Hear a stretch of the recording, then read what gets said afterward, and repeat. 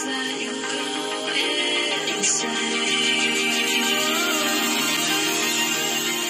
here. I'm ready to listen, let my mind go places I didn't realize existed.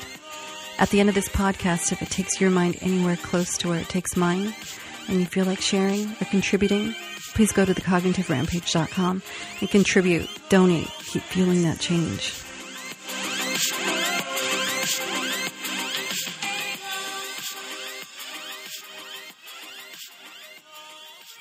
Welcome to Cognitive Rampage Podcast. Hope you're taking care of you. Hope you're living your cognitive rampage. Click that link below. Follow on Facebook. Back on the podcast doing live. I still think that's weird, though, when I'm talking and doing it live on Facebook, and then you're listening to this podcast like 3 days later. Okay, maybe it's just me. Trust myself out. But the book's out, in case you haven't heard, in case I haven't talked about it enough. The Cognitive Rampage, second edition, a scientific approach to self-discovery, change, and life optimization. You can now get on Amazon, the Kindle, and all the other fun stuff. And if you want to, if you like what's coming out, if you like the subject here, the product here, I don't sell anything. I don't sell T-shirts. I don't do that shit. I have a book. That's what I do. That shit was a lobotomy to write. So, yeah, I sacrificed my left leg to do that. So outside of that book, if you want to donate to the cause, just go to adamlowry.com, click donate. You can do it once or you can set up for something monthly. So anyway, the podcast travels all the time now, and to get certain guests on, to buy new equipment, all the fun stuff that comes with it. But to the podcast, my guests, as I referenced earlier, 2 active Tribe of Change members. If you're not in the Tribe of Change, just look us up. We're a closed group for certain security purposes. There are moderators that are set up on it, but it's a Facebook group that you can find. Ask to join. Whoever accepts you is going to do a little research on you. You're going to look at your profile, report it to the CIA. No, I'm kidding. We'll just hack you for a little. No, we don't. I quit doing that too. Anyway. Join the Tribe of Change. I love it. I remember when it started a long time ago, when I first created that thing like 2 years ago. But before I get into that, Alex Price, Sara Hope, welcome to the podcast. Thanks, Adam. Good. Everybody clicked, and it was so smooth. I was like, all right, sometimes people struggle to be able to use what we use at the first time. It was beautiful. Everybody just went, of course, I was late as usual. And links went in, boom, everybody jumped in. I was like, this is beautiful. Beautiful. It's so neat. It's technically, I've had a couple of Tribe of Change members, but I was really connected to them already through somebody else, et cetera. Like Shannon Haggerty, Maddie Martin, et cetera. They came on, but I was connected through them through FP people, rather than just people I met really that are in the tribe that we brought on. And we do Facebook Rampages live. I'm doing those every week now. Not that you all already weren't active as shit. I mean, you jumped in some of my live videos, Sara, and just said, hi, I'm a sacrificial lamb. Tear my shit apart, And so what you all did is, I know you're always active anyway. And that night, the very first weekly Rampage we did, asking the question, what's your biggest fear? You two are always active as normal. And at the end, I'm like, yeah, why don't we come on and chat about it? Don't worry about turns. Just fucking go.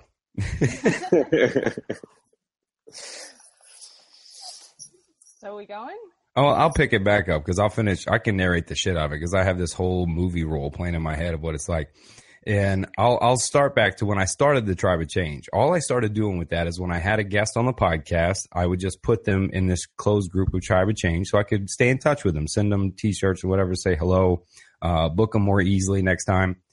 And then it was like, I like what that dude says. I like what that dude says. And then I was like, man, whoa, I like this. And then it was so crazy to literally watch. I mean, we know that social media is constructed to put those around you that believe like you do, but it's fucking wild to watch that algorithm over 2 years, when it was like 34 people, now it's like 2,000 people. And I was like, what?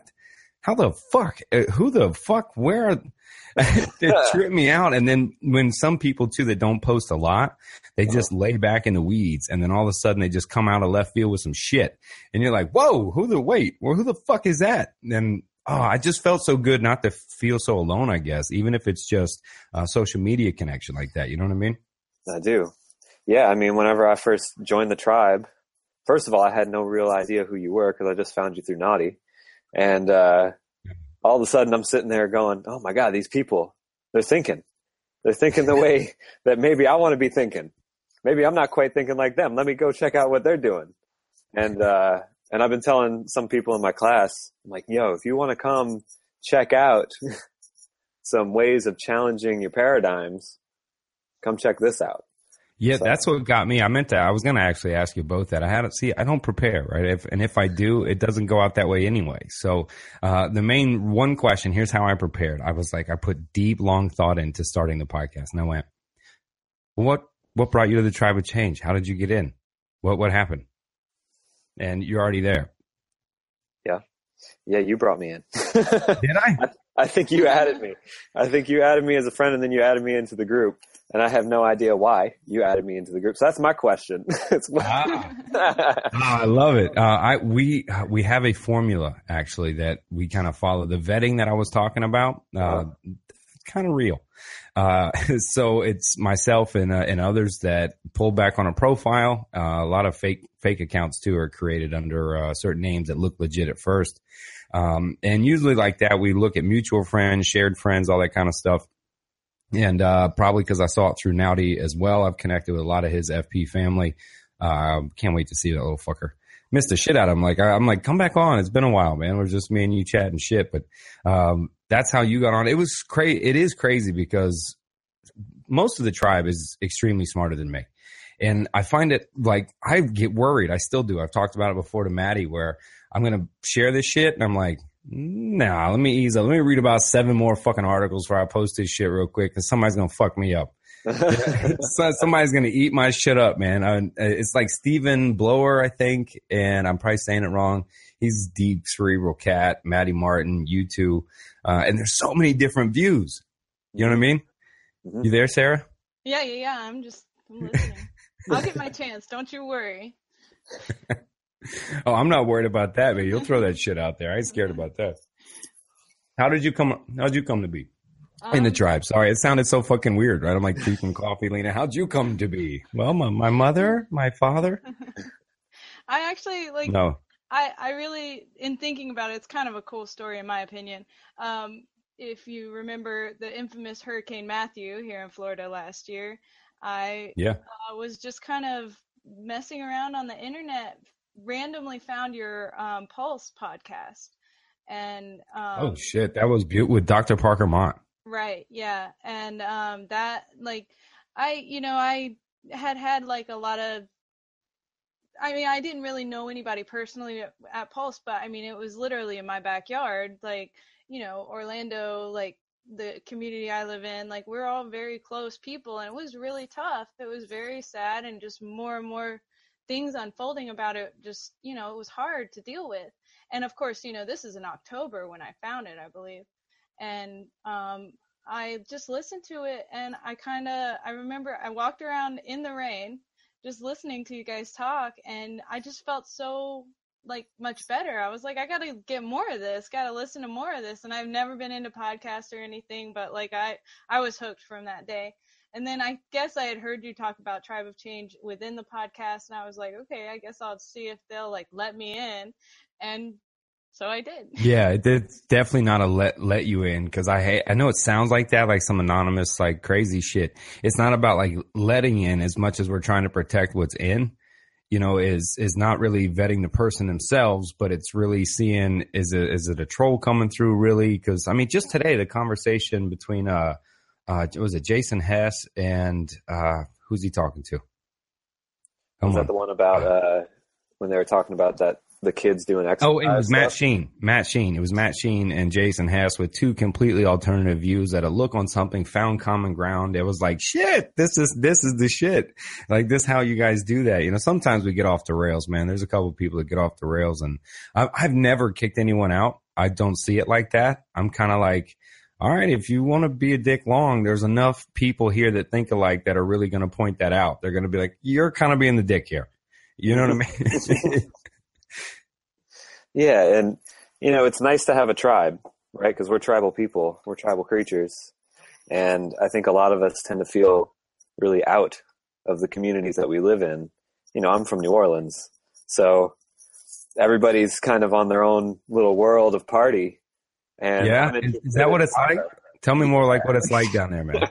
I don't know. You'd be driving down the street and all of a sudden there's a spontaneous parade that stops everything and you're trying to go get something done and you just got to wait it out, So some people are like, oh, protesters, and they're so annoying because they're in the street.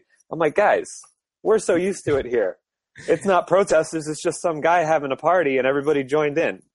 That's funny. Yeah, there's some comedian, isn't it? Hannibal Buress, I think, talks about that you can go down there for $300, have your own parade. You can. I work weddings, and all the people that come down here to do weddings, they get the second line a lot of times. And we walk through the quarter, and they block off the streets, police escort and everything, and it's just for a party. What's the best part about living in New Orleans, man? I don't know. Everything's like 10, 15 minutes away, and that's really nice. I know that doesn't exist other places. And the spontaneity of creativity, I think, is really beautiful here. People come here just to kind of sink in, and that's really different than other places. It's a swamp, so we have that feeling where you come here and you sink in and you kind of go with your bliss and your joy or your pains and your aches, and you do what you want with it. And that's really, I think, unique for this place. It's different than anywhere else. If you haven't been, come on down. And me, you and Jack can hang out. I hear that, man. Jack Cruz is always saying the same stuff, man. Come down and hang out. I've been there 2 or 3 times in New Orleans the last, 4 months. Every time I showed up, it was raining. I'm like, it's gloomy here. I'm like, what's wrong? But everyone I met, I did say it at the end of that road trip driving out west when I had to drive basically from New Orleans, kind of north and south, all of Louisiana before I cut across. Everyone I met was so fucking nice. Yeah, they're like immediate family. Yeah, they would crack a joke right off rip sometimes, or be really polite, some ma'ams, yes, sirs kind of stuff. And that was South Louisiana all the way up, that whole side. I was like, and enough to where I took away from it, enough to where you're like, yeah, people are polite in the South, sure, but motherfuckers were way nice. You know what I mean? Not like that. I go to the grocery store somewhere up north because my dad's from Detroit, or I'll go visit somebody and I'll be talking to everybody and saying hello. And people are like, why are you doing that? Like, I don't know. That's just what we do. We just say hi. They're like, but they're strangers. I'm like, that's okay. It's all right. Yeah. Yeah, you get the look. Where are you at, Sarah? I'm here. I'm just, I don't want to step on it. Where do you live? Like, where do you live? Oh, like, I'm in Winter Garden, man. I had a little hood come out there. So where you at, man? Where you stay at? My bad. Sorry. I live in Winter Garden. I'm sure you're familiar. Oh, I am very sure that it's right where my lovely West Orange High School was nestled in, right there in the hearts of Winter Garden. It has changed dramatically, though. It's like Winter Garden and then the edge of it. There was always like 2 parts you did or didn't want to really be around or certain times of the day. And Winter Garden has really turned around and become a totally different city. And it's like Ocoee seemed to have let loose of the strings a little bit. Am I being nice? I don't really go to Ocoee. See, it used to be the reverse. Years ago, it was like, yeah, I go over here to Winter Garden or to the school, right, and careful around these areas. But now it's like, no, I go to Winter Garden. I go around Ocoee. Yeah. And, I mean, I've lived here, I guess, almost 5 years. And it has changed a lot. And, I mean, I think, like I was saying about the community, like, the community in this area is amazing. Like, there's a lot of really nice people. Really, like, for me personally, like, they're very into, being a part of the local community, be that business or, like, just participating. And so it's kind of, the old tagline, a small town in a little bit of a bigger town. But I mean, there's so much going on here, dude. I mean, and it's growing. I mean, we're going to be a part of Orlando here in the next couple years. Like, and I'm really excited about that. Yeah, it's I was just through there when I was living in Orlando for a little bit. Took a ride out there. Shout out to Juan Hernandez, love you, brother, and a couple of my other friends that still stay out there. And actually, Dr. Parker Mott lives out that way, and you were mentioning him on the Pulse thing. I do gotta say that was his idea from the start, right? He came in there prepared, noted up. We were going deep into some psychology that night, and Pulse had happened. He's like, "Look, man, I think we should just, talk. It's too much, And I was like, yeah, man, let's go. Let's roll. And yeah, so shout out to Dr. Parker Mott for that too. For sure. Yeah. Oh, tell me some more. I mean, since we were talking about like where we live or where we're from, right? I mean, I think we all agree, being in the tribe, that there's no perfect place to live, or do you think there is? I don't find there to be a perfect place. I don't. I don't know. It's a real weird world that we live in right now, where the perfect place is everywhere. Yeah. You know? I was gonna say Winter Garden. I like it. What is most important, really, for where you choose to live? Oh man. I guess just what you do and the people that you want to connect with. The kind of communities that you want to be a part of. But also, I mean, some people just stay for family. I know a lot of people here, they want to stay around their family because, that's their life, is being around their family. And so, and I've actually been thinking about these ideas a lot lately, because I go back and forth between leaving this place or staying. And sometimes it feels like change doesn't happen very quickly in the place that you've grown up. So you want to go move to where the progress is, right? But when do you take on the responsibility of being a part of the change within your community, as opposed to running away from it so that you can go just be happy in the hills somewhere, So that's been a real big question in my life for the past couple of years. And every time I think about leaving, the universe kind of looks at me and says, "Not right now. You got work to do, boy. Stay." What do you think, Sarah? Yeah, I mean, like, home is where you make it, right? There's probably not going to be any place with the perfect temperature, the perfect house, or the perfect view, or whatever. But I mean, you've got to go in there and you got to say, what do I want this to be for me? I mean, and you're the only person who can control that. So, I mean, there are many reasons why I love where I live, but most notably because I have made it a place I love to live. Mm-hmm. Yeah, it's important, I think, is where you carry that happiness in your heart. My favorite movie, just hands down, I guess, probably not for one-liners or anything, but is the movie Into the Wild.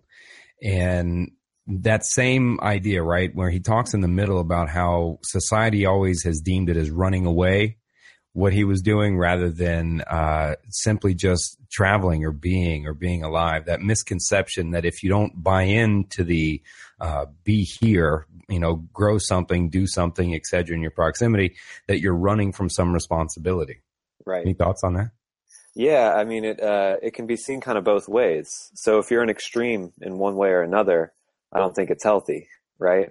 And he found it to be unhealthy in that movie. The very last moments of that movie, it was, it always brought me to tears, that moment where he carves it into the bench and he says, these experiences are not worth living without the ones that you love.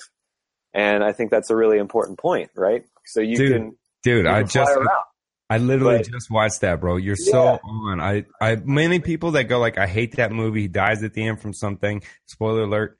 I haven't seen it, so thanks, Adam. No. It's still worth watching. Please get into. I'm sorry, I should have said spoiler alert in the beginning to people. But oh man, I hate the earmuffs. Then and earmuffs, Sarah. I feel bad even going further. Okay.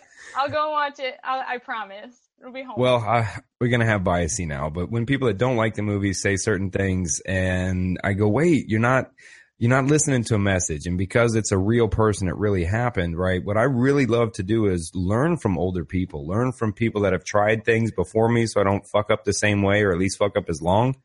And I just kind of go, okay, so if somebody was willing to walk that path and came to realize, you want to talk about living, man. You know what I mean? The man is living in that short time, right? So if you're really looking at what you reference as moving out to the place, right, just taking care of yourself and being happy. I mean, he followed that. He did in all that. And then to write that, it's a happiness unless it's shared, right? It's right. Not shit, man. That for me is where I was like, I like that advice, right? It's like, I dig that part, man. I really do. And so that idea of that you say home, right? Sarah, is where the heart is. That's where the best place is to live. And I always say that anywhere you want to go, somebody's trying to get the fuck out. And I have found that anywhere I went to this city or that city, I'm like, oh, I love it here. And somebody's like, oh, I'm fucking out in 3 months, man. I'm almost out of here. And you're going, wait a minute. Wait, what? and trying to find that perfect place. So other than the family thing is so big too, Alex, right? It's just, that's kind of what we do. Driving through middle America, no offense, where there's like 7 houses per 80 square miles. And I'm like, why would you do that? And I get it if you're self-sustaining, you got your family or something, right? I'm no hating, because I contemplate that still. You know what I mean? Live in that perfect place too. No disrespect, but then you're like, that's right, because somebody's grandmother, grandfather's right. We just follow that sense of connectedness. Mm-hmm. And do you think if someone does move around a lot, right, that there's a connectedness lost within a community, or can someone travel around maybe and affect their proximity wherever they happen to go? I think for me, I've seen it happen both ways. You know, I tend to be friends with a lot of acrobats who travel around and teach, and because that's the world that I semi come from, and yoga people and all this stuff. So they travel all the time, and I know that some of them struggle to feel like they have any grounding in their life because they're constantly traveling to create community in other places. But they do end up having these amazing connections with people. And when they go revisit those places, you still are able to have those experiences with communities. But I think that there's a time and place for both, right? You can't say that one person has to be grounded all the time if that person needs to fly to grow, you know? So it's really important, I think, for a lot of people to go experience those things, but not run away so far into the wild that they can't get out. Right? I mean, I see what you did there, man. I see what you did there. That was good. Yeah. And I know that for me, every time I think about running away, because I want to do it all the time, right? I want to go create this perfect Venus Project life out in the woods somewhere. You know, I went and I met Jacques, and he's living out in the woods, and he's got all these buildings and his models. But every time I think about it, I'm like, yeah, but there's not enough people here. Right. And I'm an introvert. And for me to say that, that's crazy, because I'm like, I want to be alone. I want to be out in Sedona, right, where the energy is. And you got to bring those people in, I think, or you got to find the people that want to be a part of it, kind of like you're doing with the tribe. You know, you're finding the people that want to be a part of this cognitive thought. We are. Yes, I'm sorry, Adam. I know I say you all the time. Not me. I just hit create group. So yeah, I mean, if you're going to do it in the physical realm, the way that we're all trying to do it on the internet realm, you know, you can run towards one thing, but you gotta bring people along for the ride. There's 7 billion of us.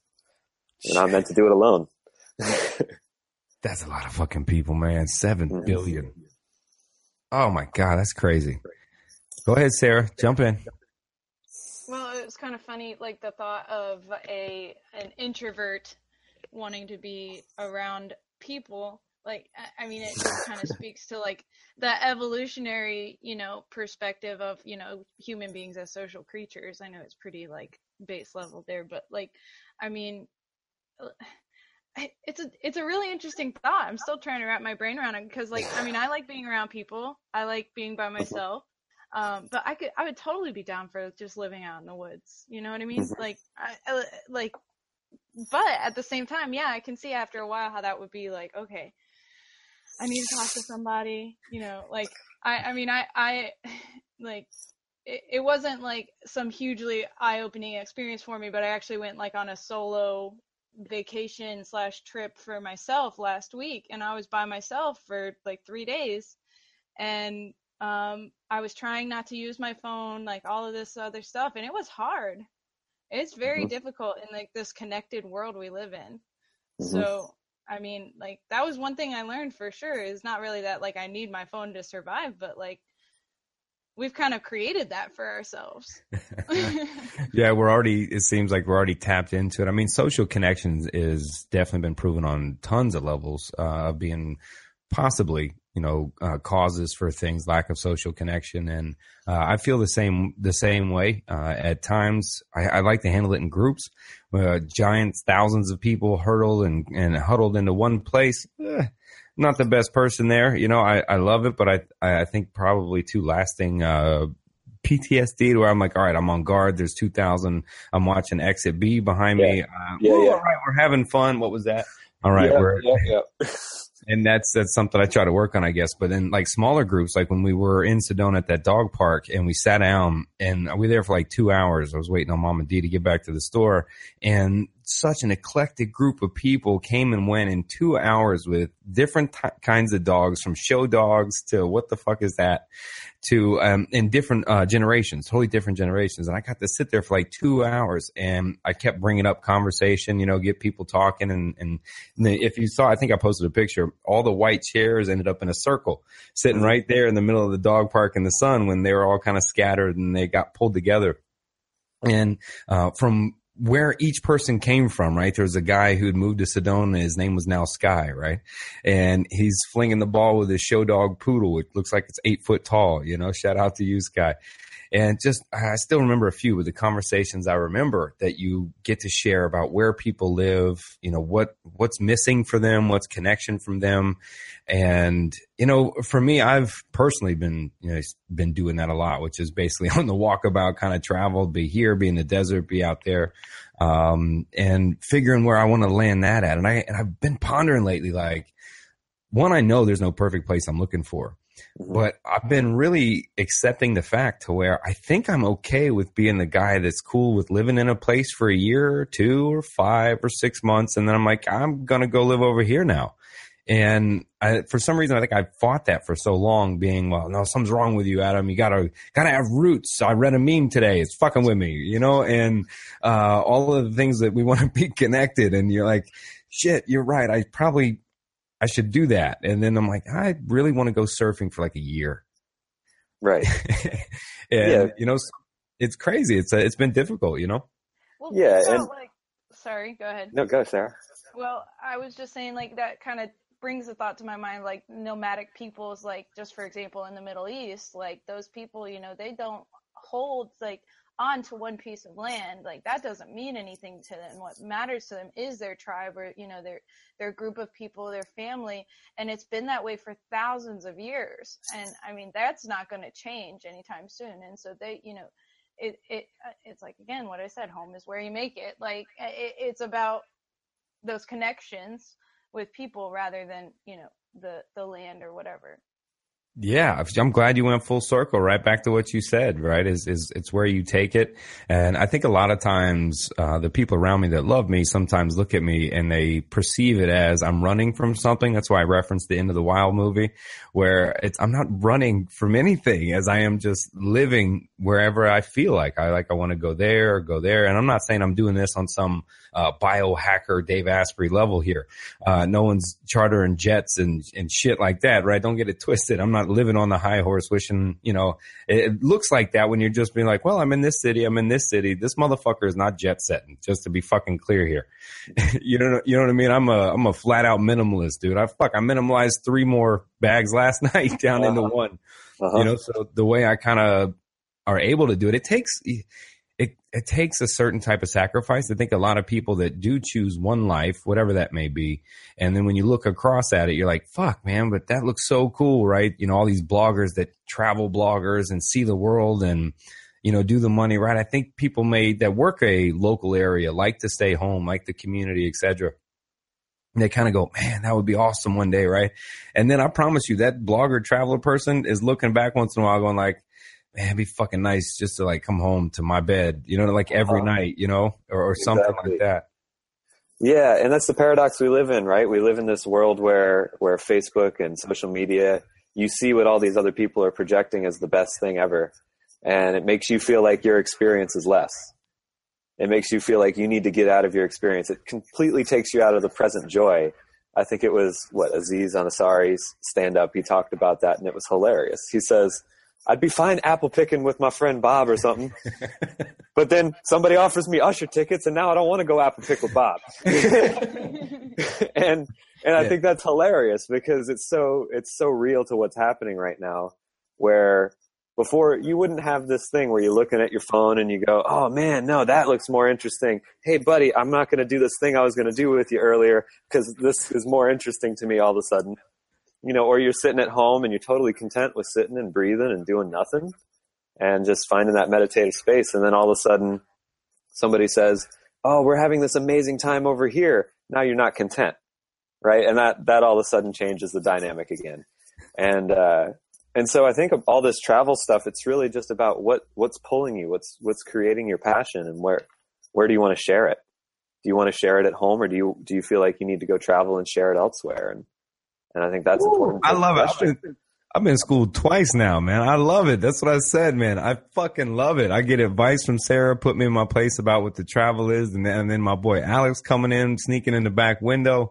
He's like, yeah, bitch, this. Oh man, see, I love it. I love that shit, man. Yeah. That's what we're here for, man. Oh, right. It's funny, right? And you're like, I thought you're the mental health guy. What the fuck? You're supposed to teach me, Adam. Man, you know what? Like, this is so important for our mental health, though. Like, just getting together and talking about whatever. I mean, like we could talk about, like, the flecks of paint on the wall. Like, who cares? Let's just talk, you know? Let's like, say what's on our mind. I mean, not really like we were going in this direction, but like that's the problem with mental health in this country, in my opinion, is nobody cares. Like, nobody just wants to talk. Like, just do it. It's awesome. Yeah. The purging of, I think that's really what has driven, I think, the podcast or the videos, anything that I do is like, I'm totally experiencing it myself. Like I said this morning, I'm like, look, you're practicing. I'm preaching to the choir. I'm preaching to myself. I'm honestly there. So I think what's led it to be authentic, or at least deemed that way by some people, is because I'm literally like sitting out on the porch, having the morning, and I'm like, the fuck? You know what? Click. And I'm talking shit, you know. I'm like, yeah, it's fucking to me too. I'm talking to me too. You know, that exact moment of going, fuck, I'm thinking like this shit, and then I'll be, and I was like, what the fuck am I doing?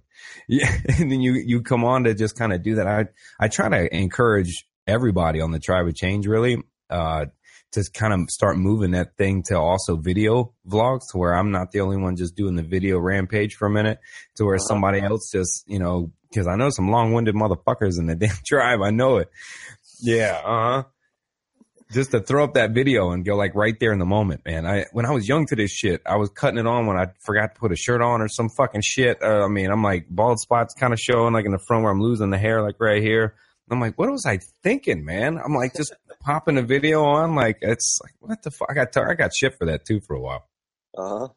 I do think about that sometimes, Adam, whenever you're just like sitting outside drinking your coffee or whatever. I'm just like, what was he doing 5 seconds before he went live? Like, that he is just like on this, like literally on this rampage. Like, what happened? Nothing. It's always...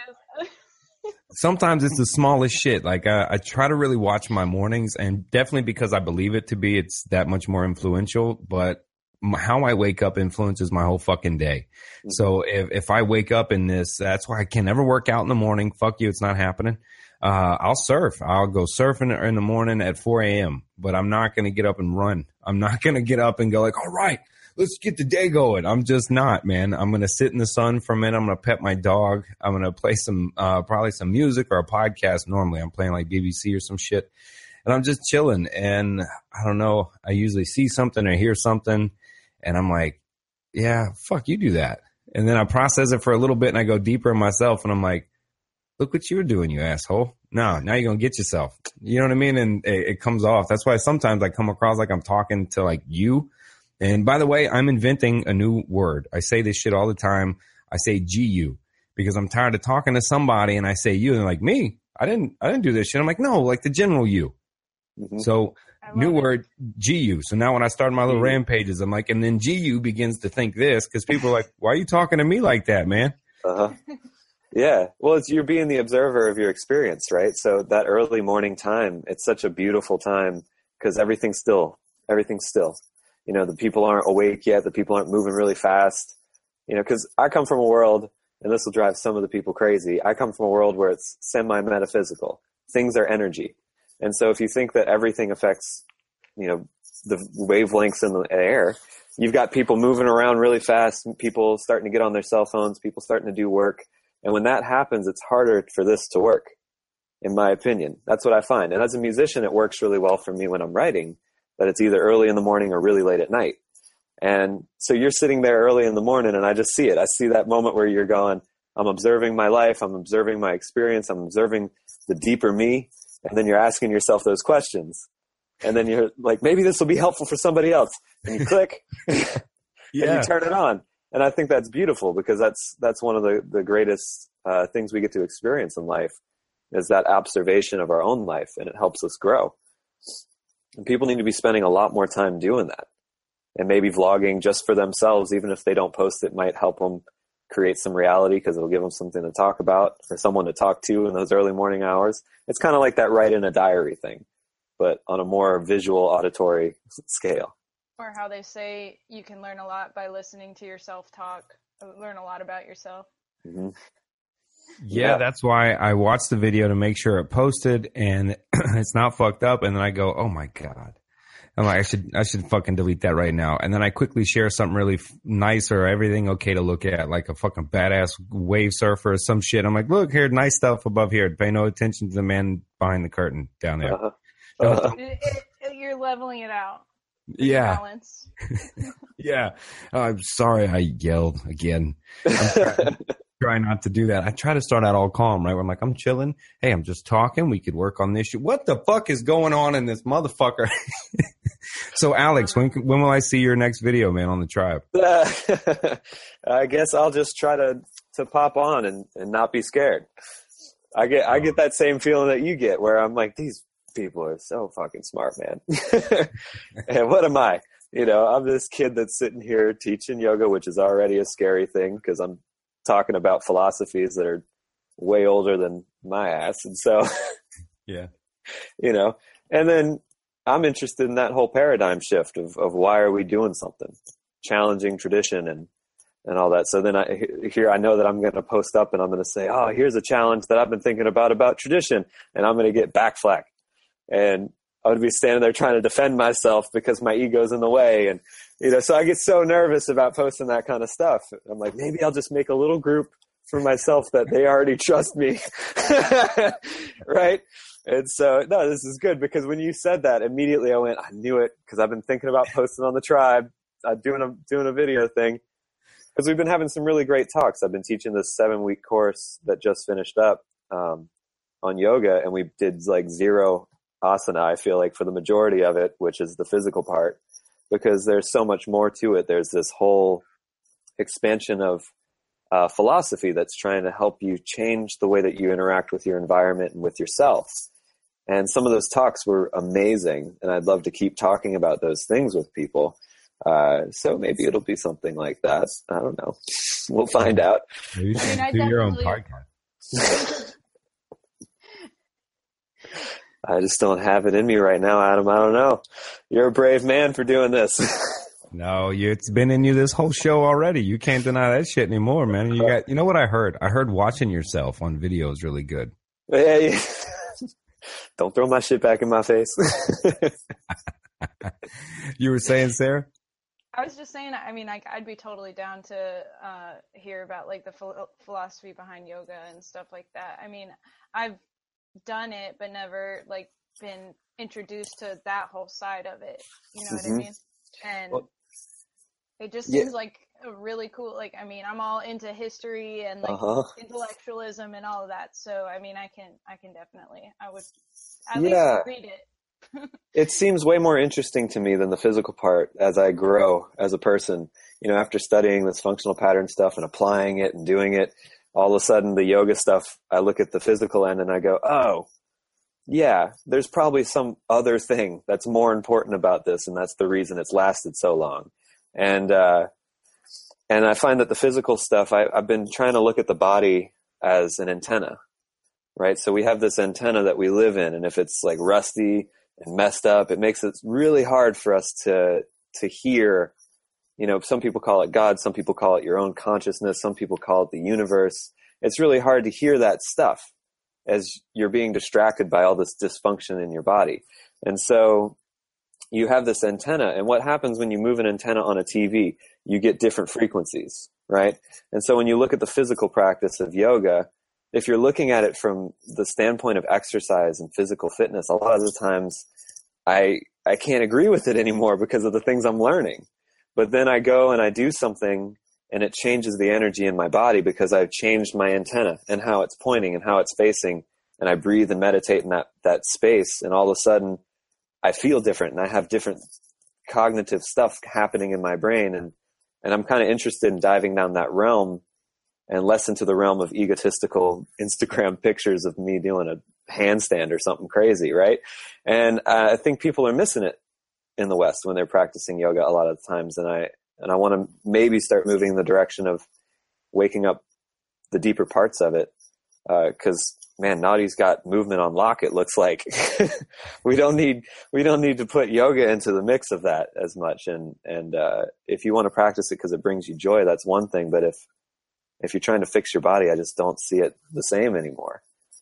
Adam, I think you'd probably be a better person to determine this than me, but it sounds like he's getting into a flow state. Yeah, I mean, that's all. I'm just sitting back watching Buddy Rampage out, man. No, I'm talking about even just while doing the yoga. I mean, it sounds like obviously like a form of meditation, but I mean, for you, it's clearly gotten way deeper than that. Yeah, and I think that so I did yoga for the first. I only practiced maybe like 1 or 2 times in the past couple of months because I got injured from yoga again. And there's I can hear the FP, my people. No, exactly, and they're right. And so I jumped into FP again, and I just started moving through it, and it fixed me really fast. Right, I had stuff that should have been surgery, I like steroid injections, but I did yoga again for the first time in a little bit this week. And what happened was I popped out of it and I just felt like a little kid giggling and happy. And I removed my ego from it, right? I didn't practice to try to get more flexible or more strength. I just sat in a position in my body without having to push it into any deeper place of dysfunction. My body could automatically go to that place. So I went there and I breathed, and that meditation created something. And then the next place that I went to, which is called an asana, I went to that place and I meditated and breathed, and that changed. And so, yeah, that flow, that cognitive flow, that meditative flow, that physical flow is very different than using it for exercise or correcting dysfunction in the body. And I find it useful in my life, and I'm happy that I'm finding another place for that to exist without creating pain, and using exercise as exercise. That's something to breathe through, right? I think that idea of when it's linked to an insecurity, a self insecurity of some kind, if we're putting this effort into because we're like, all right, I gotta look like this, or I gotta lose weight now, I gotta be healthy. Pushing those supposed to be's that we get from so many angles, I think, is what takes the fun out of doing what it is. And also not wanting to hurt yourself, right? Or do that. It's why I think some people are like, I'm doing CrossFit. It feels fucking good. I don't give a shit. I get great endorphin feelings from it, right? You get that push. We have social connection, right? We're there. And you're kind of like, all right, I mean, do that. It's if you're getting that, but you got to know the trade-off, right? You got to know, hey, I'm willing to trade the back 10 years of my physical existence off exactly in a possible short term to feed that. I mean, if you're aware, then it's your own choice, right? To go beyond that. I like what you talked about though, man, is how the spiritual practices, I'll drop the word first, right? That spiritual connection that it creates for you, going to that place, going through that routine, being in that moment, man. If that, like I love to say, if that's what works for you and brings you there, I think my mom always says there's never a job you never have a job that doesn't pay you forward in the next one, right? So you work something else, like, damn, I'm glad I did that 10 years ago. I know how to do this. And experiencing yoga like you did, pulling from it what you found to be effective for you and using that. I love to watch people do their own experiments, even if, some of those may be scientifically wrong, but pull in, I love this part from this. I love this part from this. And I've constructed what I like to do to find those places in my own cool pattern of how I do that. That's sure. Like we're all little theorists in our own little science experiments. I love that shit, man. Right. And what is science but just a way to explain the magic that exists in this universe? So how can science tell us everything? Because we can only experience stuff through our 5/6 senses. So there's other stuff. Tony Wright says it, right? He's like, how can we study a brain with only the brain that we've been given to study it with, right? So exactly. We can only know as much as we know to study what it is we're studying. Right, right. I'm trying the to loop of words.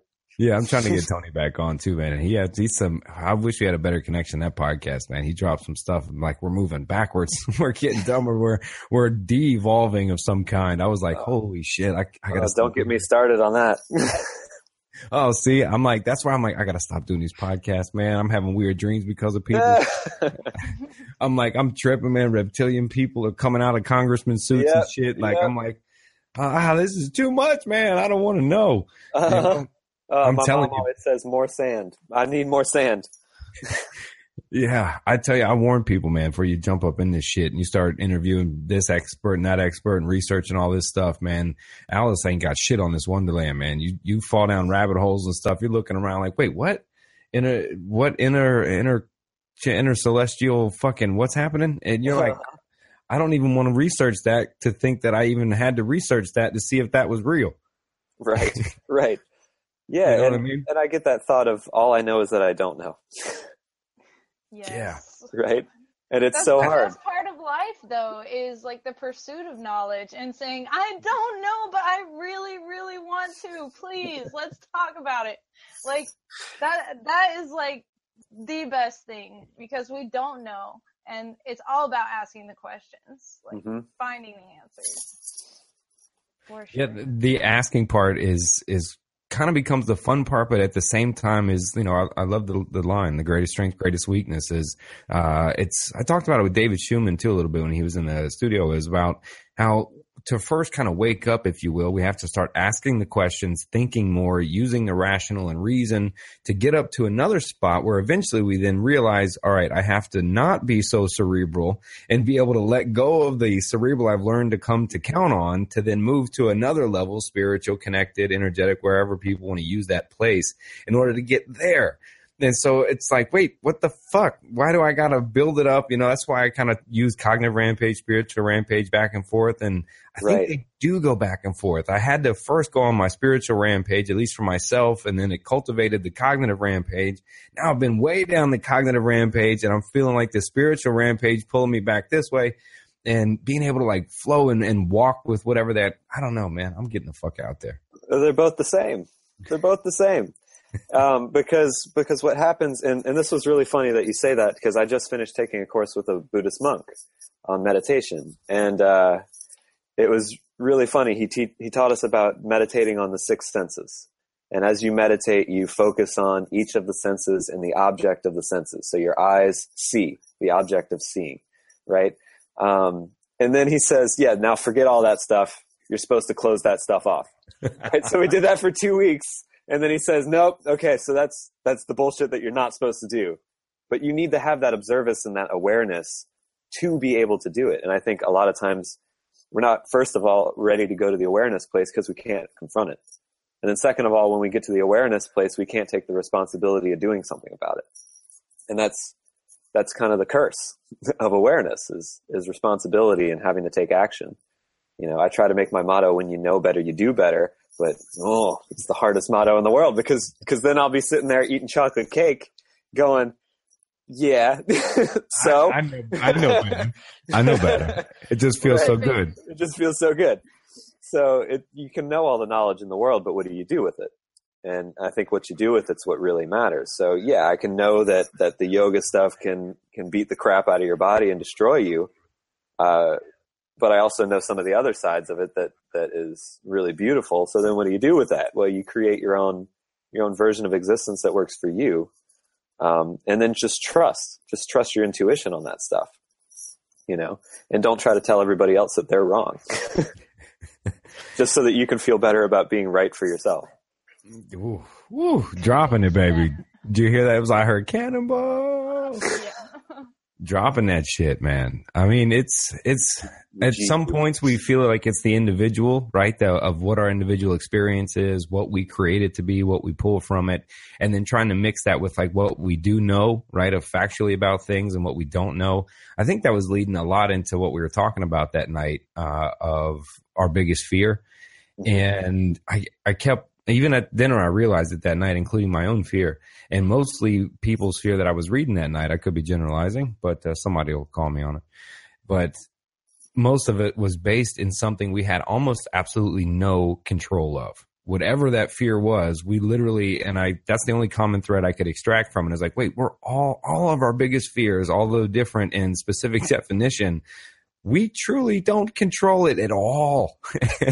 It's almost impossible to even be able to do that. And I wonder what part of that discussion brought you all in most. You want to go, Sarah? I mean, it was quite a night. I honestly wish I had gone back and watched it, because there was just so much that happened. I mean, my biggest thing was, people saying, I think, these intangible things to be afraid of. And it's like, well, if you can't control it, why are you letting it control you? And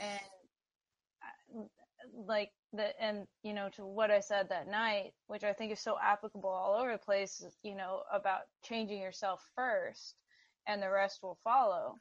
Like, I mean, you have to, and this is like a mental training thing, I suppose, is like, just rewiring your brain, just saying, okay, I have this thought. I'm going to, say to myself, I know that this thought is irrational, or this fear is irrational, or whatever. Why is it creating this feeling? What is this feeling? Blah, blah, blah, carry on. And then learning to just change yourself. And then, it's not foolproof all the time. I mean, like, I, get anxiety over stupid things, but it's nice to be able to say to myself, okay, stop it, rethink this one, and, go on to the next thing. So, yeah. Yeah. It's one of those things that I'm so interested in, because, fear tends to influence our triggers and our behaviors. And so whenever you started doing that anxiety talk and talking about all these triggers that we have, I started just thinking about my own stuff, right? I'm thinking about, oh my God, all these triggers. And it's the hardest thing to look at yourself and ask that question, does this fear and this trigger still serve me? Because it protected me for a time. It created safe space. It got me out of really scary situations. And now I'm looking at it hurt other people. And for me, my biggest trigger, right, was hurting other people. And so recently in my life, I've unfortunately had the rude reality of trying not to hurt others, but then bam, trying not to hurt others actually hurts them way more than just hurting them with the small truth, And so you start creating these, what would you call it? Like a withholding of information because you're afraid of hurting somebody, which is the same as a lie. Right. And that can be just as brutal, if not way more brutal, than just taking the risk of hurting somebody, because you can't choose how somebody's going to react to something. And here I am trying to sit here and choose that reaction. Right. So how arrogant am I? And so listening to all of you talk about your fears and your greatest fears, first of all, it was beautiful to see that vulnerability in everybody. I mean, that was amazing. And then to hear how irrational it is, and then to laugh at ourselves, right? And say, oh my God, I can't believe that stuff controls me so much. But then even further, what do you do? You sit there and you observe it, and you try to create new behaviors when those things pop up, or do you just look at it and say, you're a part of me, Ooh, I like that. Well, some people, it may have been you that said that, the fear is fuel, and that maybe are we scared not to ask the questions that do fuel us, those impossible questions to the fear, or fear that impossible, that perhaps we forget that it drives us, right? No worries. That the biggest fear that we have keeps us driving, right? Keeps you in your passion, keeps you in your job, keeps you in your marriage, keeps you in the life you chose, right? That maybe we're afraid that if we do let go of that fear, if we do recognize its irrationality, that maybe we let go of what we're in for, right? And I'll come transparent as I always do. Well, I try to, can't say always, that's irrational, as I tend to do. And the idea of going, this podcast, fueling the fear, because I think my fear response was, they asked me at dinner that night. It was real quick. I have witnesses that I responded quickly, is that humanity does not wake up in time, and my daughter and other children will have to suffer that. And I was like, for one, someone said it was selfless. I'm like, no, it's not. My daughter's included. No, I mean, it's pain, it's guilt I don't have to feel. And if I let go of that biggest fear, would I continue to push TCR as hard as I do, right? For no apparent reason, right? Trying to connect people, get so whatever it is it's meant to do at the time it does. And so I wonder that if I did shed that fear that I have, since I know I don't control it, and let's face it, I'm fighting gravity, and this little podcast is not going to stop the roll of corruption at all. I mean, we can kick it as it's rolling over our feet all at the same. That's kind of, I've been swinging hard as shit, dude, and I barely spit on the fucking thing, right? It's gotten worse, I think. I think I've fucking fed the blob or something. And you keep doing that shit. And I do wonder since that night when I said, man, if I did let go of the irrational fear that I could actually make any effect in that corruption, would it still fuel me to get up and go, fuck it, do the fucking video anyway and record the podcast fucking anyway? I fear that. Do you think if, we do that, we keep the fear there and alive because it's drive?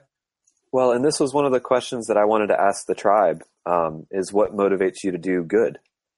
Because it was one of the favorite things I ever studied in college, and I'd love to talk about it as an adult, is that motive. And we studied through multiple philosophers for a long time about what those societies used as motivation to do the right thing or to do good for each other or to act out of compassion as opposed to acting out of fear. And you have to ask, I think, what motivates you to do these things? What motivates you to do the cognitive rampage? What motivates me to keep teaching people movement and trying to help people find their happiness and their joy and contentment? And what moves us to do the things that we do? And is it just because I'm afraid that the world's falling apart? And when you said that, man, I dropped because I went, oh my God, that's what I constantly feel like, is this sense of urgency that everything's going to fail. But we do live in this human body, right? I always say that we're spirits living in a human body, and that carnal nature is really important to recognize that we're supposed to live in that body. And so we can be all cerebral and sit there and talk about how enlightened we might become, but we're still living in a body. So how enlightened actually are we? We're not the sun. We're not living as photons. We're not doing those things, right? So to have our experience is really important, and we get to decide what motivates us to do that. Are we doing it because we're afraid of what might happen if we don't? Or are we doing it because we just genuinely care and want to create as much goodness around us as we can? And I think asking those questions is important because it gives you a deeper connection to what you do, right? Maybe. There was a discussion about this a while back. Do you remember, Adam? Yeah, go forth. And is any act of goodness intrinsically good, or is there some Alex, I was gonna open with, we have to define what good means, right? Is the idea of what motivates me to do good. Now, does do good mean sacrifice my 9-to-5 type life because that feeds myself, or does that mean bury my talent? I'll pull from scripture for those that follow that way. Do I put my talent into play, or do I just bury it in the hole and wait for him to ask for it back? And I'm like, well, what do you mean? I had to do this because, right? And how much of that is attached to it? What motivates us, I think, is a good question too, to start to, and then maybe breaking that down to, you did try to follow it up though. I like what you did. You're like, look, you're being constructive, you're growing. This is what I mean by good, right? Like, you fucking know, right? You know good from fucking wrong. All right. Right and wrong. So damn it, quit playing. And, and most, I think, do, right? I think most kind of feel that in a way, but when it comes down maybe to self is where we loosen up to where we go, I'm willing to play the martyr even, right? If it makes me feel good, I'm willing to say that, yeah, I sacrificed for my family, and a response to that generally is, well, the family's only as happy as the unhappiest person. So, if you're sacrificing and unhappy, well, trust me, that's about where the average team median lies right there, in happiness. But we all get lost in it, man. I don't want to sound like I'm coming from some fucking pulpit at all, in any direction. Chuck, I don't know. You set me off. I honestly don't think that there is an answer to this question. Mm-hmm. I mean, it's whatever you personally believe is your truth. I mean, but it goes back to all that, like free will and do we have it, do we not? Like, so, and on an animal perspective, no, probably not everything we do is instinctual, but, like where does it originate from? Where does any of the motivation, and that was the question that you said, Alex, like where is it coming from? What is it motivating? Like,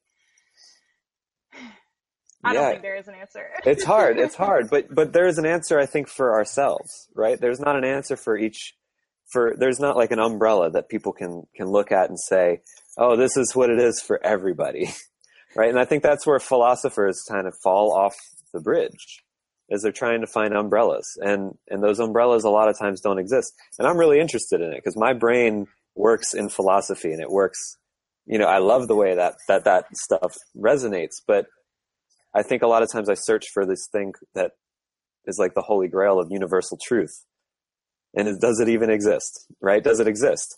And you can go back and forth where you find people and it starts resonating. You try to get validation by bouncing ideas. And then you get that one person where it really doesn't resonate and you go, see, didn't exist. Not real. There's 7 billion of us. How can it be real? And so when you say or I guess I said it, when I said the good, that's the tyranny of words problem, right? So now we've got a definition that we have to define what good is. And I don't think we can, because it's a subjective thing, like Sarah's saying.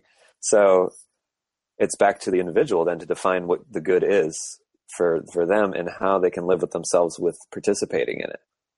And I think the biggest problem that you're getting frustrated about, Adam, with being afraid that the whole world is collapsing, is that we're watching the people that unfortunately run the monetary system control what people perceive as the good.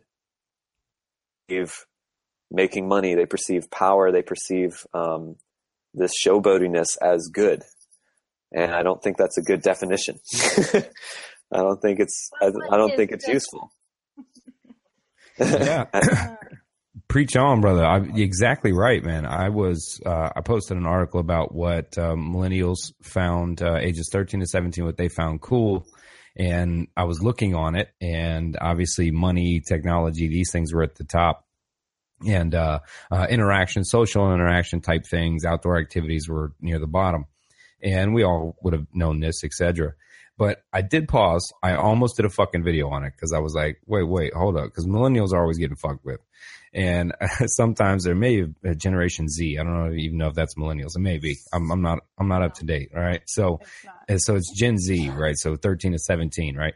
So it's no surprise that we kind of understand that. But then I couldn't help but immediately go, well, what's the epigenetic influence? What's the parents, what environment has been made? And if I have to look back and we look at divorces at 50%, and then you look at the number one reason people divorce is money.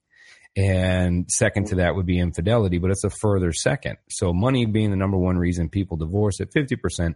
Imagine the child, and all he ever hears when the love of his parents that he just may feel or she may feel, or parent, isn't there. It's when money's involved. How much did you spend? No, you can't buy that. I'm saving up for this. Wait till we can afford to go here, and then we'll be, right? You hear this influence to where no wonder the kid goes, well, of course money and all this interests me, because as long as I have that, then mom and dad would have stayed together, right? Or mom wouldn't have cried that night, or I could have taken her to that place, right? And this drive becomes exactly what's been put around them. Yeah. Yeah, it's terrifying. It's terrifying. I mean, I get so terrified by the monetary system in so many ways because of the motivation that it drives people towards.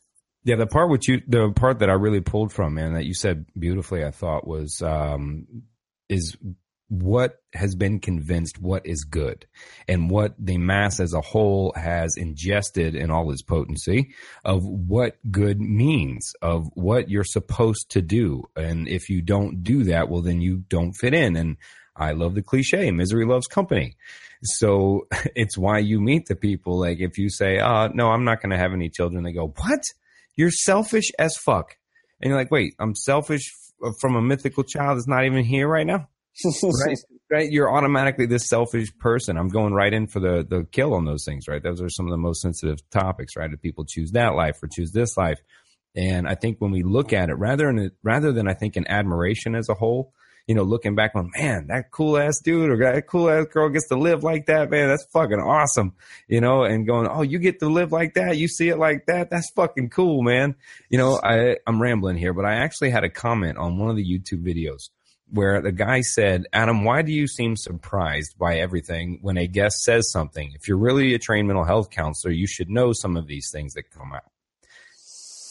And I mean, I said, what? You know what I should do is when somebody drops what they're really feeling, what they've put research into, and they're behind it, I'm supposed to be like, yeah, I fucking knew that.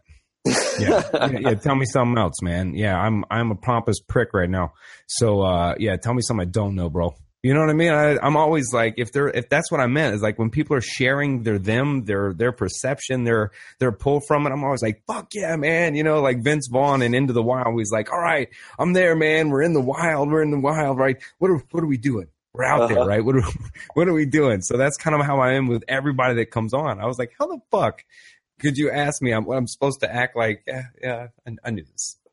I don't know what I was talking about, dude. I just wanted some crazy. And how much more fun is it to, and I've done this with people where they want to go down this hypothetical realm of a concept that hasn't been tested or existed in their life yet. And how many times have I just wanted to sit there and just go, yeah, let's go there. Let's go down that road. Let's see what that looks like. Instead of just sitting there and going, well, that sounds like a terrible idea. Why would we ever want to go down that road? Instead, let's do it now. Yeah. And see where it goes and see how we feel about it. And then maybe later we'll be like, oh yeah, it was a dumb idea. Why stop it? Why stop it at the very front end of it if it's not going to harm anything and choke it off just because you think you know something more than the other person? Yeah. Never take any, another person's bet and never engage in anybody else's. Did you know? Because you're about to get that. Oh, fuck, man. You know, I was so that prick too. When I was getting into this shit, I'd just be trying to hang out at a barbecue at a friend's house, man. And I'm all like, you know where that fucking meat came from, dude? Yeah. You know what I mean? And dude's like, fuck, man, I just want to watch a football game, man. We're in some fucking debate with your asshole cerebral self. You know what I mean? I know. I'm that asshole a lot of times. I try. I try not to be, man, but sometimes I'm just that prick, dude. And I'm like, because I also walk around with the same openness to where if somebody points out, you know, you sitting in your studio, Adam, is killing you, as Dr. Jack Cruz said live to me twice on a podcast. And I'm like, shit, man, I got to get out of here. You know what I mean? I got to get some blue, red, and purple lights up in this motherfucker to open the windows, right? You know, I'm not sitting there like, no, Dr. Jack Cruz, I am comfortable dying in EMF. Mm-hmm. You know, it's being that open to it. So I've found that to be much more exciting. Yeah. Meeting people and going like, no shit, that's how you see it. It's crazy. It's fucked up. You know, but awesome. I'm into it. You know what I mean? It's right. Like more light footed like that instead of, I don't know, people would call it all hippie-ish, right? If I'm just like, hey, that's what you're into. That's cool. Like you like spiders. All right. I'm not going to be around you at all. You know what I mean? It makes life more interesting. It's more open. It's more connected. It's less about you at that moment, right? And it's more about us. Yeah, we forget that, brother. You get me hyped up, man. You fucking can like call me like 30 seconds before every podcast. We'll do like a hype up breakdown speech before I go in. Just start talking shit, and then you come in the background staring. You be like, hell yeah. I'm the peanut gallery. It's okay. No, not at all. Are you kidding? You were the sacrificial lamb, you brave soul. You were like, all right, Adam, here's what the fuck I'm dealing with. Here it is, point blank. And I'm like, look at this brave soul. Just throws her shit out there. And anybody that decides to not just post, but then in the middle of a live rampage on the tribe goes, I'm scared of feeling like this. Okay. You know, that for me, I'm like, fuck, I don't even do that shit. I'm like, I don't even do that. So there is no question here about the brave soul, really, who's not afraid to put their shit out there. Very end of that podcast or that Facebook live stream, you're like, pick me. I mean, that's brave. To be honest, I feel like I've gotten in over my head. I'm just sitting here listening to you guys talk, and I'm like, yes, this is fucking awesome. Oh shit, I'm supposed to participate. Yeah, you're on this one, Sarah. You're definitely on this one for sure. I mean, But- you've been on all the Facebook Live rampages, putting your shit out there about, you're right, I got to deal with this. I see it. Look, I'm going to use you again, Sarah. Why not? Why do most of us sometimes, I'm going to say most of us, damn it, email me later, that I totally lost my train of thought. I totally went left field.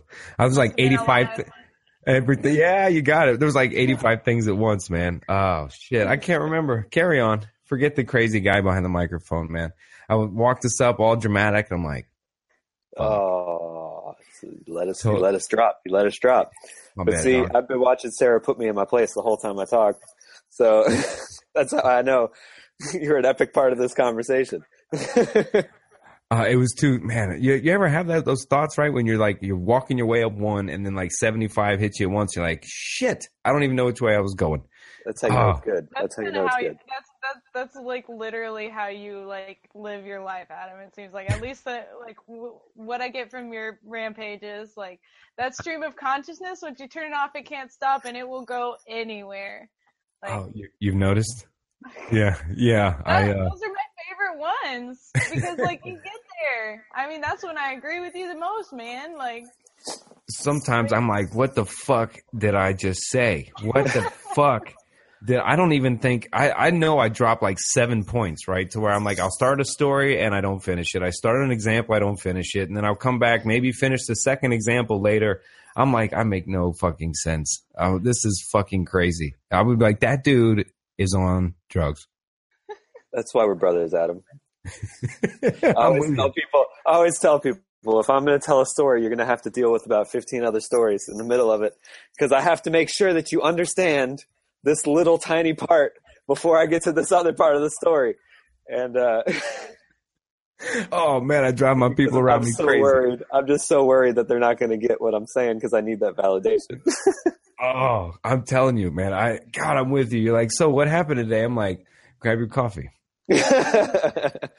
So it was a brisk Wednesday, right? I kind of got up normally. It was like 70 degrees in the house. Right there, I start telling the whole fucking thing, and I'm like, wait, what was I telling you?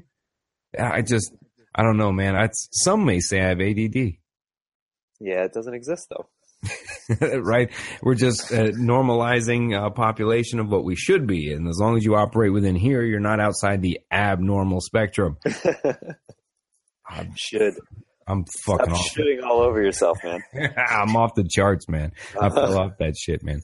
I think circling back, dude, we were talking about the fear, being able to put it out there. Sarah, you were putting yourself exactly what you were feeling, about what you were facing, kind of roundabout, but I could see that you have probably been in a position that makes good money, provides the health benefits, but you got this big idea.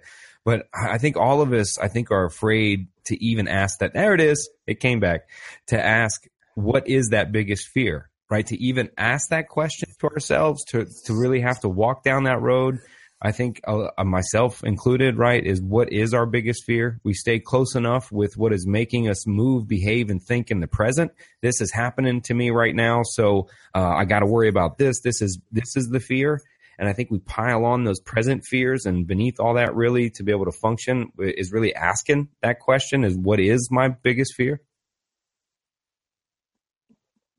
You're asking me. I wish I had the crickets. I wish I had the crickets thing. Yeah. I'm just trying not to jump in front of Sarah right now. That's all. Such a kind man. I mean, my video was a couple weeks ago, so you can go back and reference that. No. But it's happening now. It's happening now. No, I mean, honestly, like it like for me, like that night, legitimately, there were a couple other influencing factors besides participating in that rampage, but like I really did kind of change. Like I just said, you know what, I don't have to be afraid of these things. And like I was talking about my trip that I had last week, the biggest thing I learned is like I do constantly live in fear. And, identifying the fear is a hard part for me. And then, learning how to overcome it once you identify it is a little bit easier, because, if you have the skills to rationally like work through all this stuff, then, you don't have to be afraid. But like identifying the fear, what exactly you're afraid of, is like really what's been difficult for me. And I just had to say to myself, I'm not going to be afraid. I'm going to go do it. Like, and for me, like y'all were talking about the money thing, like money is not important to me. Like, I mean, it's nice, like, it's nice to pay rent and all of that. Once that's taken care of, I don't care. I'd love to go out and have a beer or whatever, like, that's fun. But like, it's really about it. It doesn't make me happy in that sense. Like, I don't have to be constantly going out and buying things. Like, so, it's really about the experiences. Like, and I truly was so moved by just, what if you are on your deathbed and you have to say, oh yeah, I'm really glad I worked this job for 20, 30 years. And there's so many people who I work with who are so miserable, but they can't get out because, I want to pay off my house. I want to pay off my car. And it's like, I don't have any of that tying me down. I haven't been in this that long. I can get out, and I'm going to. So I am. Like, I went to work the next day. I was like, okay, this is it. This is the end, You did? You fucking. Oh my God.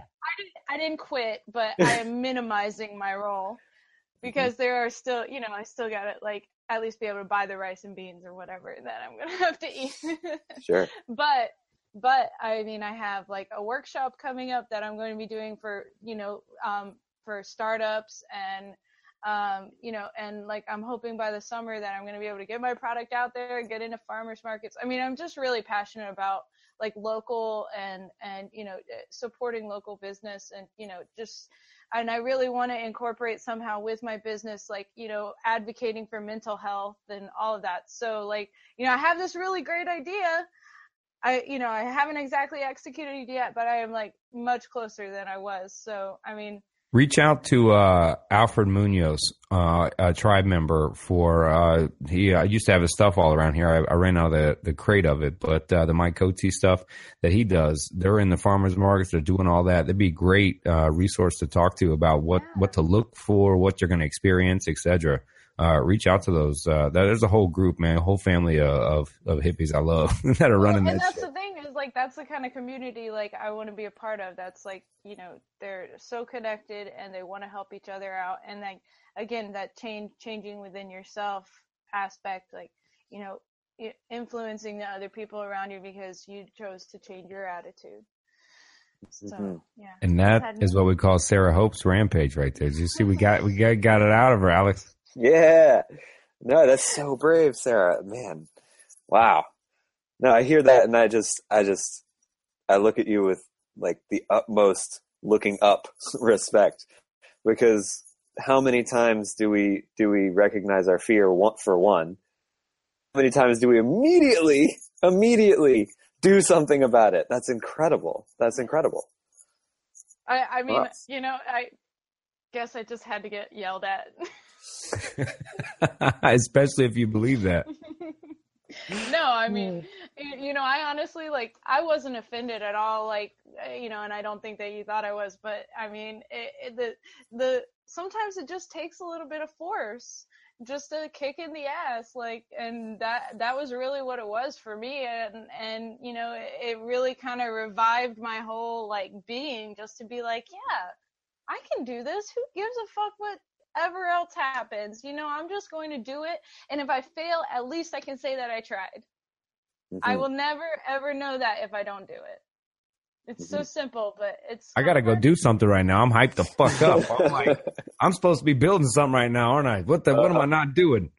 See, and this goes all the way back to that beginning of our conversation when we talked about travel and not travel, Because when you try to build something, you have to root down. You have to root down for a second. And I hear this stuff and I'm like, oh, you get really pumped up.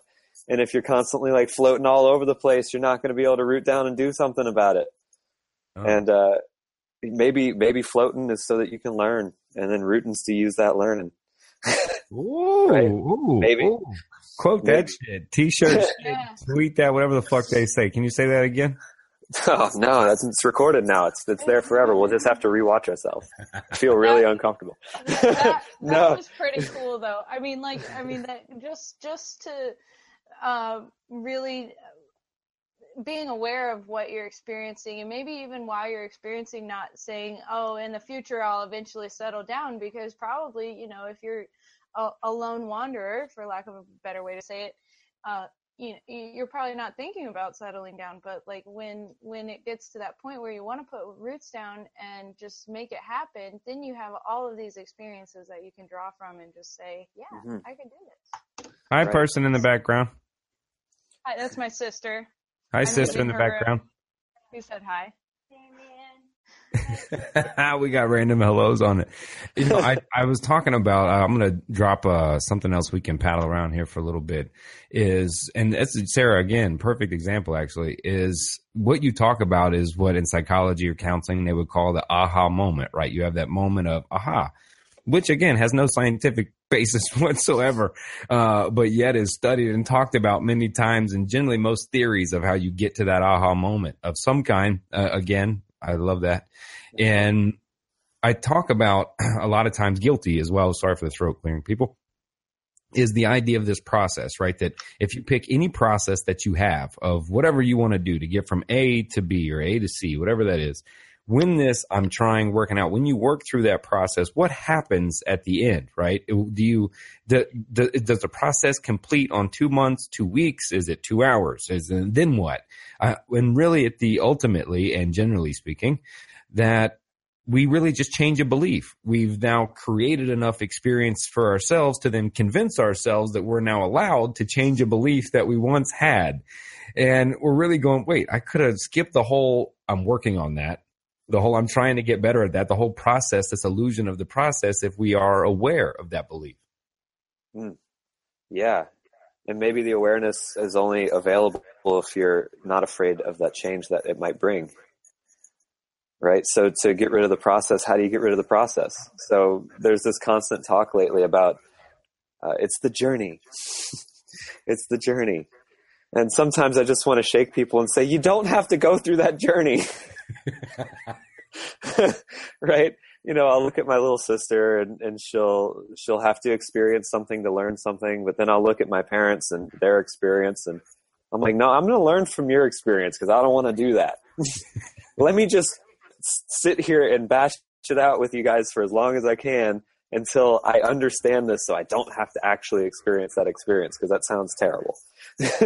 Right? And go ahead. Yeah. But I mean that, you know, you say you don't have to go through the journey or whatever, but I mean, like, take from that, you know, say, oh, cool, someone else already did that. That's awesome. Like, now I know. Like, I mean, but that's part of the journey, you know? Sure. Like, who needs like this whole like anybody who wants to do everything themselves is ultimately going to fail because it's going to suck. Like, I mean, you know where I just found a perfect argument for my own stupid fucking theory I just presented about the process. And I was like, oh, fuck. Well, Adam, if you want to play the guitar, all you need to do is believe you can. And then, bam, you'll have it. No process whatsoever. Yeah. Fuck. You know, but as a teacher and as a person who's really interested in having to teach people stuff, if you want to learn the guitar, Adam, part of that thing is believing that you can. And then another part of that thing is being really excited about it. Because if you don't have those two things, good luck learning the guitar. Competence. Yeah, that's right. You find the competence, create the experience to become confident. Now, here comes one of my rationalizations, right? You ready? Ready? Look at this. I have literally 2 crooked motherfucking pinkies that go the either way. First, I tried the piano. Oh, see, look, damn it. No excuse. I play guitar and I've been doing it for 15 years. Son of a bitch. Do you see how the universe works for me? I'm like, here's my bullshit rational. Damn it. That doesn't even work anymore. Whatever, Shot that maybe you can use that to your advantage and become like a, you know, guitar player that plays with crooked pinkies, and they actually have YouTube videos. They have YouTube videos about playing a guitar with crooked pinky. I looked that shit up. The piano was a little more difficult because I'm trying to hit this note, and I'll be like, ding, both notes. And I'm like, well, in some era in time, that'll be a useful. I like to think that I'm at the end of the evolution, not behind, because I didn't straighten out. Because check this shit out. perfect phone holder, bro. Oh, No So, wonder why you you win. can do Facebook Live for so long. You win. See, does that mean I'm evolved? You win I evolution. have, I mean, I have a little iPhone development here. it could be like some sort of random genetic mutation that might last, through the generations. Like, Oh, we'll have man. it's survival of the fittest. I mean, if our smartphones last forever, then, maybe that will become like the, bodily thing to. He's so excited. I'm totally freaked the fuck out right now, Alan. He's so I'm excited. thinking like, oh my God, my pinky's not going to be a pinky. It'll be an iPhone holder in like 20,000 years or 10,000 years, man. I'm like that. I'm the missing link, all of us because I was born this way, man. I broke them a few times, but I was fucking born like this. I think I was just not fully developed and came out. That's what I'm going to assume that one. Well, and I'm starting to I'm getting ramped up again because this thing that you brought up, I've had this conversation with people a lot about talent versus being able to learn anything, right? And what does it require for someone to learn something? And so I've been told my entire life, and I hated it and I resented it so much because of all the hard work I put into learning stuff, that I was talented. And I felt like it was other people's excuses on why they couldn't do something, so they would call me talented, right? And not to mention the fact that I would sit in my bedroom for 8 hours a day to play guitar. How many people are willing to do that, right? So what does it take? What does it take to learn something? And that's something that I'm interested in from your perspective, because you've had, a look into how the mind works. And I've been interested in the super learner courses and all these things. Oh, we could create mind palaces. The more ridiculous something is, the easier it is to hold on to it. And all that, but at the base of it, you can't learn anything unless you're excited and interested in it.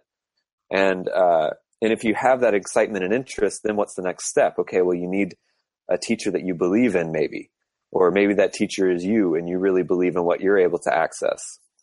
So you've got this process and this journey, and however long that journey is going to take, it's going to take. But the excitement needs to be there for you to ever get anything out of it. And if you're going to get that aha moment where maybe it's something simple, Adam, like you want to learn guitar, and you get an aha moment where all of a sudden it clicks. And now all these shapes and all these weird things that you're trying to do with your hands in one sweet moment, because somebody said something that triggers that release of information. But what allows you to have that, right? What allows anybody to have that? And how are we limiting ourselves by making excuses about how somebody else is more capable of having it than you are? Right.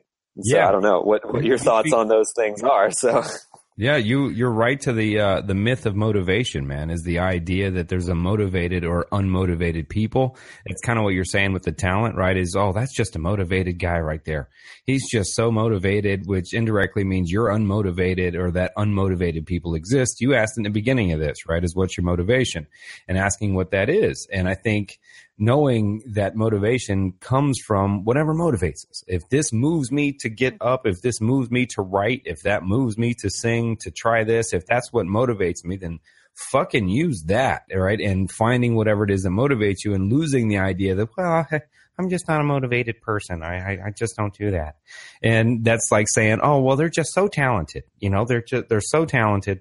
And that's another excuse. I think you're exactly right. And learning something, I think we can learn things that we're not interested in. I mean, I went through high school, and everything I learned there, I could give a fuck about. And I mean, I'm generalizing for sure. I love some of you teachers. You're awesome. And which is true. I think we can, but I think, when we learn new things, sometimes it gives us another road that we didn't know. So when we do learn, like, fuck, I don't really want to know about plastic, or this or that, you're like, wait, what the fuck? It does what? Then you're down this whole path. And I think that hint of interest, you mentioned it, is following that little hint of interest. When you feel that I hate saying feel it, when you start to think it really, where you kind of go, man, I'm doing this. I don't really want to do anything else but this. And as long as you're not killing yourself, right? Whatever the fuck it is you're doing. Everything in moderation, including moderation, right?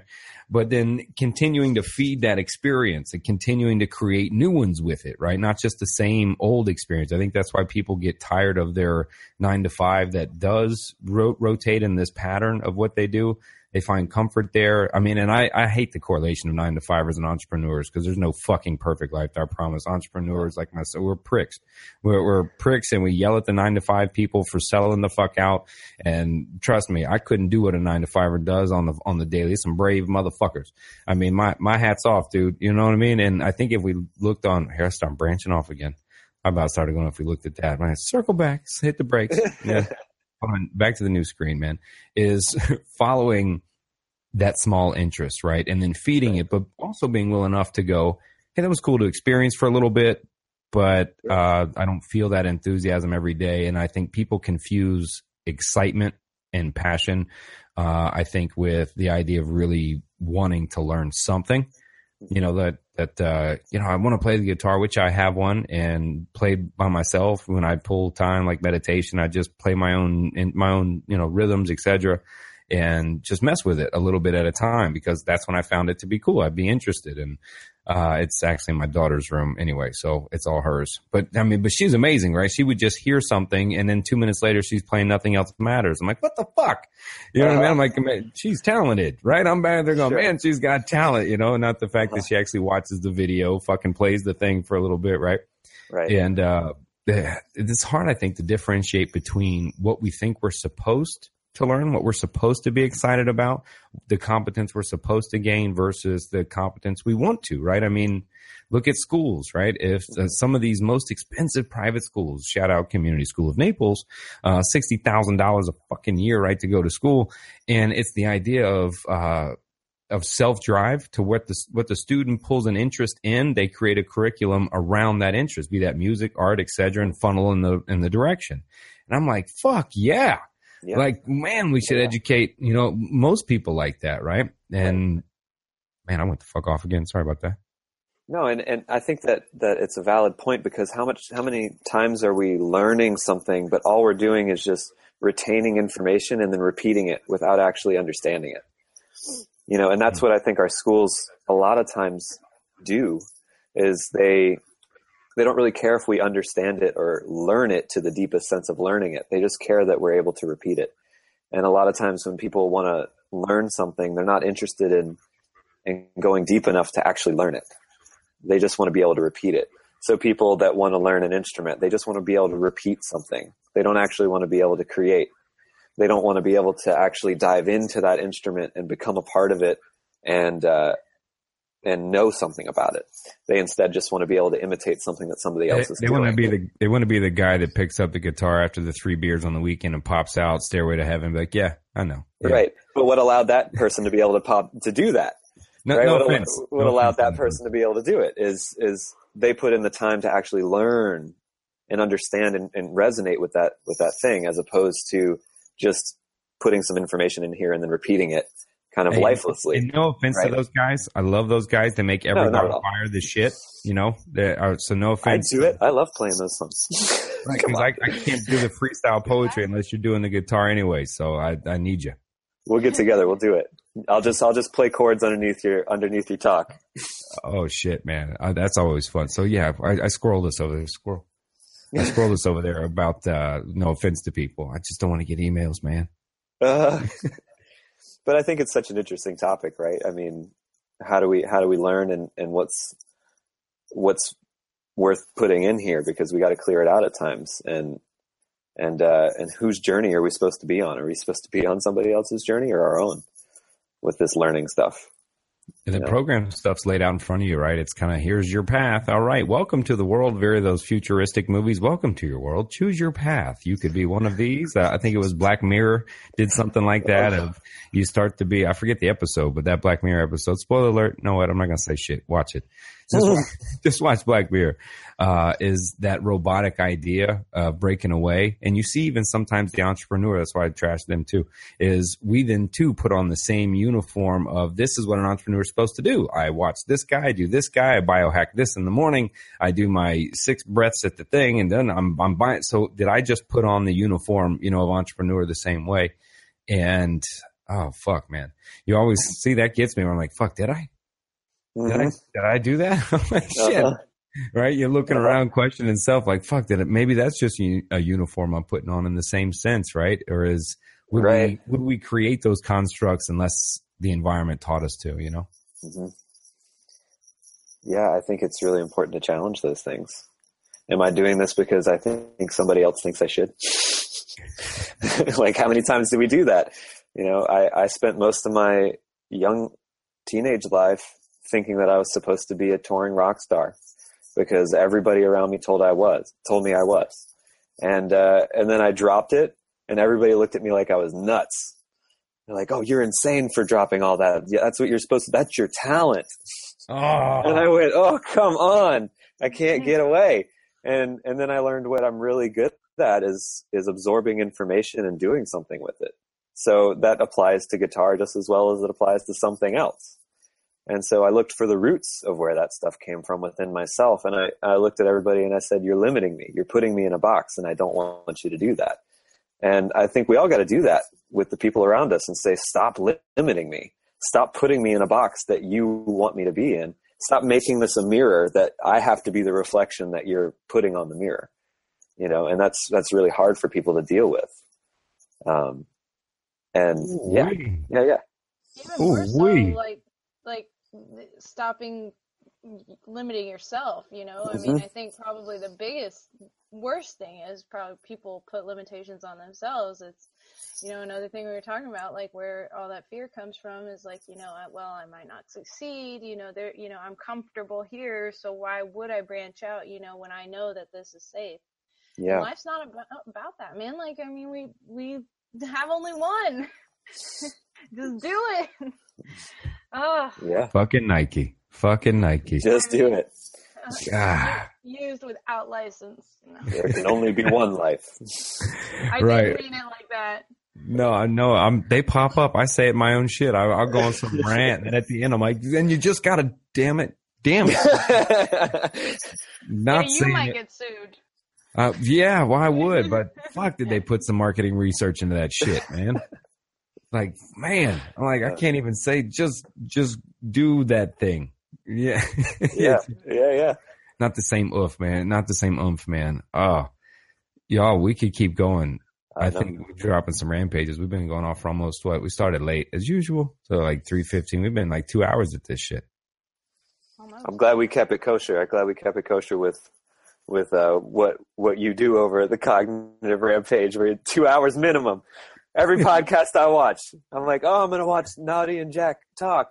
And I got on it live and I'm looking at my watch going, I got things I got to do today, but right now I'm just not going to care because this is worth it.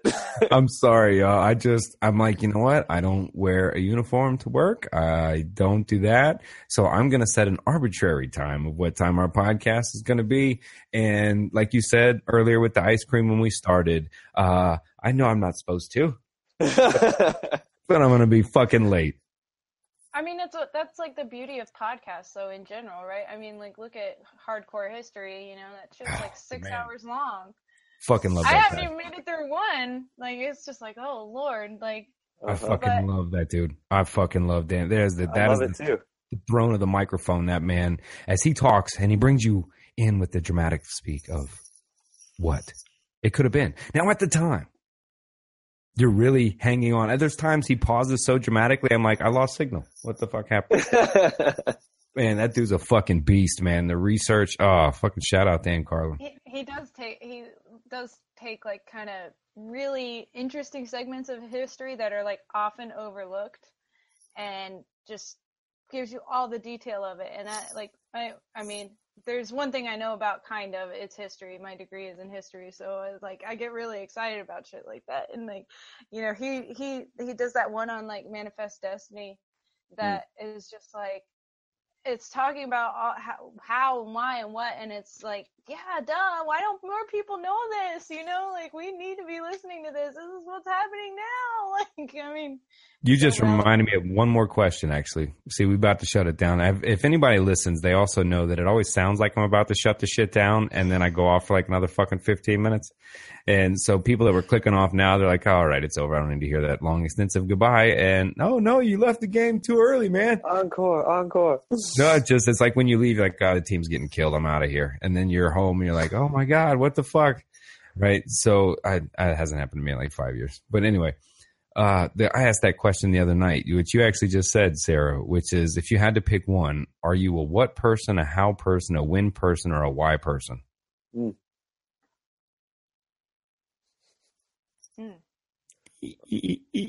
I'm pretty sure I know mine. Proceed, sir. What's yours? Oh, I think we've figured it out by the end of this podcast that I'm a why person. Well, why? How stuff works, but then why? Why does it matter? Why are you a why person? Why are you a why person now? Why am I a why person? I feel like without the why, there's no purpose behind something. You know, we could have all the information we want on something, but without a purpose behind it, it really doesn't matter.